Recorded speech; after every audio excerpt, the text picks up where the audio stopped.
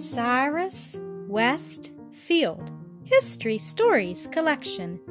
Cyrus W. Field was born in Massachusetts in 1819. His grandfather was a Revolutionary soldier. Cyrus went to school in his native town of Stockbridge, and at 15 was given a place in a New York store at $50 a year. Before he was 21, he went into business for himself. At the end of a dozen years, he was the head of a prosperous firm. In 1853, he retired from active business. Field became interested in a man who was joining Newfoundland with the mainland by means of a telegraph line. Why not make a telegraph line to span the Atlantic? Thought Field. He went to work and put his schemes before Peter Cooper and other generous men. They believed in them. Field next went abroad and laid his plan before a number of Englishmen. He pleaded so eloquently that they too were convinced. He returned to America to lay the matter before Congress and asked that body to vote him a sum of money. Congress was very slow about it, and the bill did not pass until the last days of that session. President Pierce signed it the last day of his term as president. Field returned to England and watched over the making of his cable.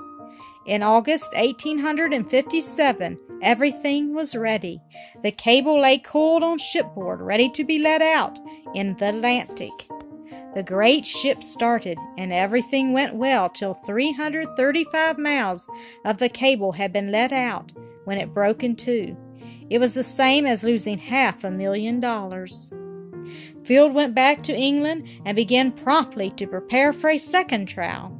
He then came to America and made arrangements to use the Niagara, a large vessel.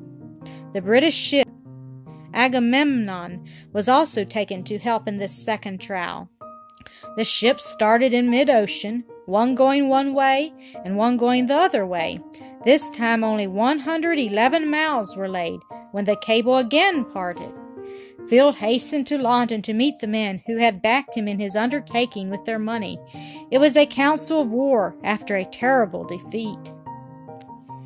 But Mr. Field did not believe in surrender, even to the sea.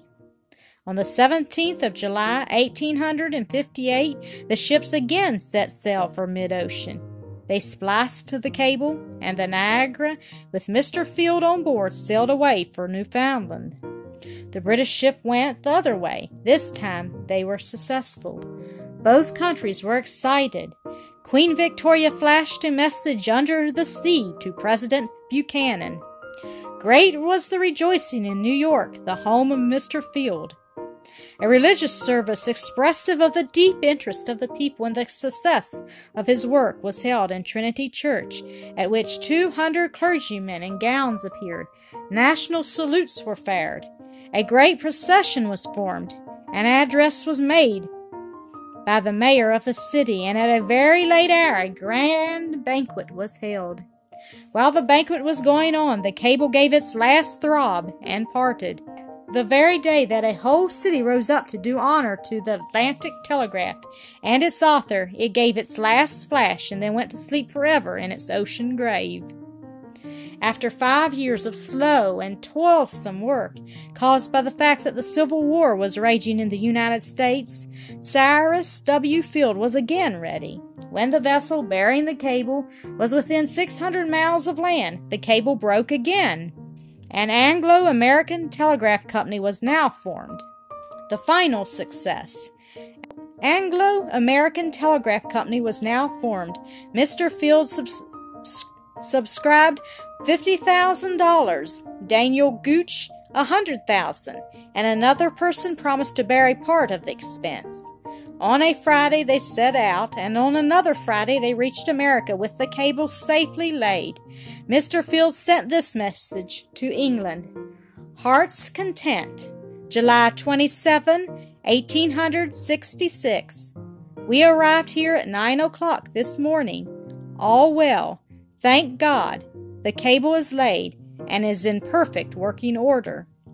The success of this undertaking, after so many years of failure, produced a great effect throughout the civilized world. Mr. Field was the center of all rejoicing. Congress voted him a gold medal. England did honor to his name. The Paris Exposition of 1867 gave him the highest medal it had to bestow.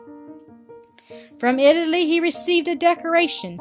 States and chambers of commerce in all parts of the nation passed resolutions in praise of his great work.